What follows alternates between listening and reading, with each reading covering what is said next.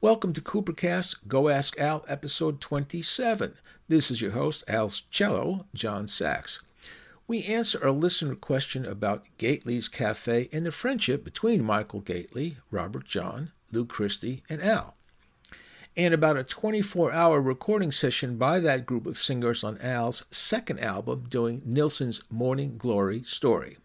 Of course, on this episode, Nilly the dog's comments after Al's answers are dubbed into cat by the Neighborhood Cats. This is from... this email address is just... His email address is CryptoPukes. Crypto what? Pukes. Pukes? Pukes, like dogs sometimes puke, and crypto is crypto. His email address is... Humans puke, too. Yeah, that's true, they do. Yeah. CryptoPukes at... whatever, I won't tell you the rest of it. Thank you for the incredible podcast. On the most recent episodes, you spoke about Michael Gately's album, Gately's Cafe. I'd never heard of it, but it's one hell of an album. And the piano player's gone is mind-blowingly good. Can you please talk more about Michael, the album, and the song? It's a tragedy that he faded into obscurity. Also on another podcast, Long Jane Silver talked about dating Al in New York City in the 70s. Let's go back to the first one. He wants to hear more about Michael Gately. I don't mind. Yeah. He died young. Yeah. He was, he had tremendous girth. Big guy. He was a large man. Yeah. And he had a tremendous sense of humor. Mm. I met him because he wrote with someone that I knew named Robert John, who had a few hits. He had a cover of The Lion Sleeps Tonight, and I love you more than I did yesterday, I think was his. And we were managed by the same guy. That's how I really got to know him. But I was aware of him before I was managed by this gentleman. And so I would see him all the time because we all kind of hung out in the manager's office in New York when we were all in New York. Right. And so I would ask him to sing background. Yeah. And he introduced me to Gately. Okay. Because he wrote with Gately. Okay. And so then I would use the two of them because they were terrific together as background singers. Okay. On demos? Anything. Okay. Masters, demos, right. Anything where I wanted to put background vocals on. I'm trying to think what the song was. It was a Nilsson song. She wakes up. I forget what the song is called.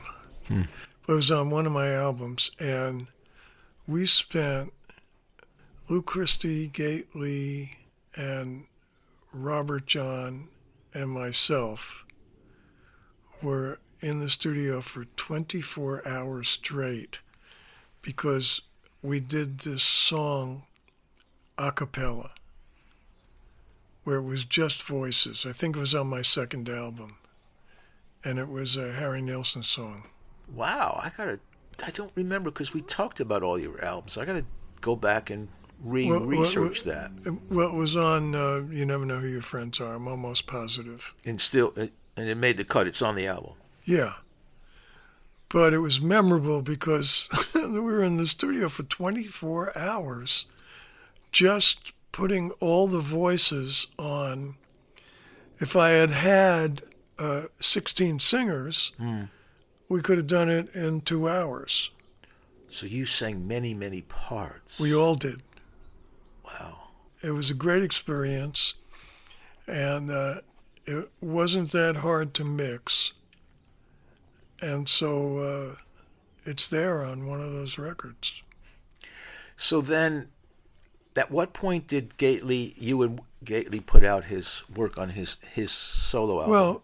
Well, he became one of my friends because he would hang out in the office with Robert John. Right. because they were real buddies, and they wrote together. Yeah. So I saw them all the time. This is at 1650? No, it was at my manager's office, which was somewhere else. Okay. Oh, by this time you're not writing anymore. You're an act. Yes. Yeah. Okay. Because this was my, I think, second solo album. Okay. That this thing was on. Right. But I knew, I knew Gately, I knew Robert John, and Lou Christie. Lou Christie was also managed by Stan Polly. Right. So that's how I knew them all. We would all, if we weren't doing anything else, we'd go up to the office. You were producing at that point for Columbia, right? Let me think about that. If your second album was out, you were working. Oh, yeah, I was a solo act. And so then, was the Gately album on Columbia? No.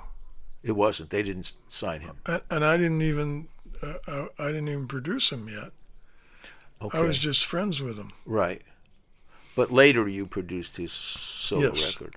Yeah. Was that in England? Did I remember it being in England or not? Gately's Cafe. I think we did record that in England. Yeah. Or some of it. Yeah. This guy loves it very much, but like a lot of things in life, it didn't go anywhere. No, it didn't go anywhere, but it's kind of a nice record because he had a great voice. Yeah. And it was semi-high voice. Yeah. He was, like a tenor. I liked his voice. I loved the songs. Yeah. And I felt like I knew what to do in arranging them. Yeah. And picking the ones that would be good for his voice. And we also had, Lou Christie and Robert John to sing on it. So, these were good singers. Right. And they didn't charge per session because this was one of their best friends. So it made sense to do it. But it was on a small label. Yeah. And it went nowhere. But it went to this guy's house.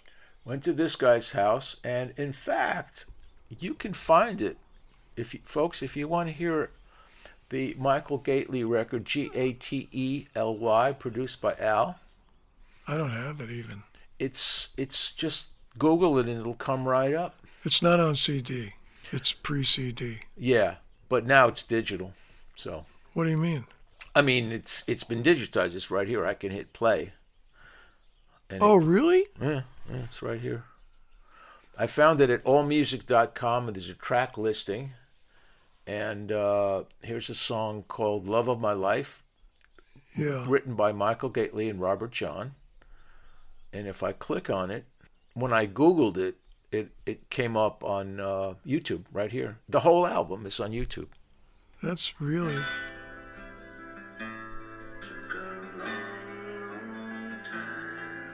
That's it. Yep. And good to know. He's an impressive-looking guy with a big beard and a cigar on the cover. Well, I'm saying he was a big guy. Big guy. He weighed a lot. But sang high. Yes. All right. Well, there you go. So it's anybody who wants to hear it, just Google it up. We found that place on 14th Street. Oh, on the back cover? Gately's Cafe. Oh. So we took the picture and we called the record that. So the picture on the back is a real cafe in New York called Gately's Cafe. Well, back then. I don't know if it's still there. Today, you would have created the sign in Photoshop or something, but it was a real cafe called... No, we probably wouldn't have called the album Gately's Cafe. If you hadn't seen it. Yeah. Yeah. I'll be darned. This has been Coopercast Go Ask Al, episode 27, brought to you by Gately's Cafe. And you can submit questions for Al at alcooper.com on the Coopercast page.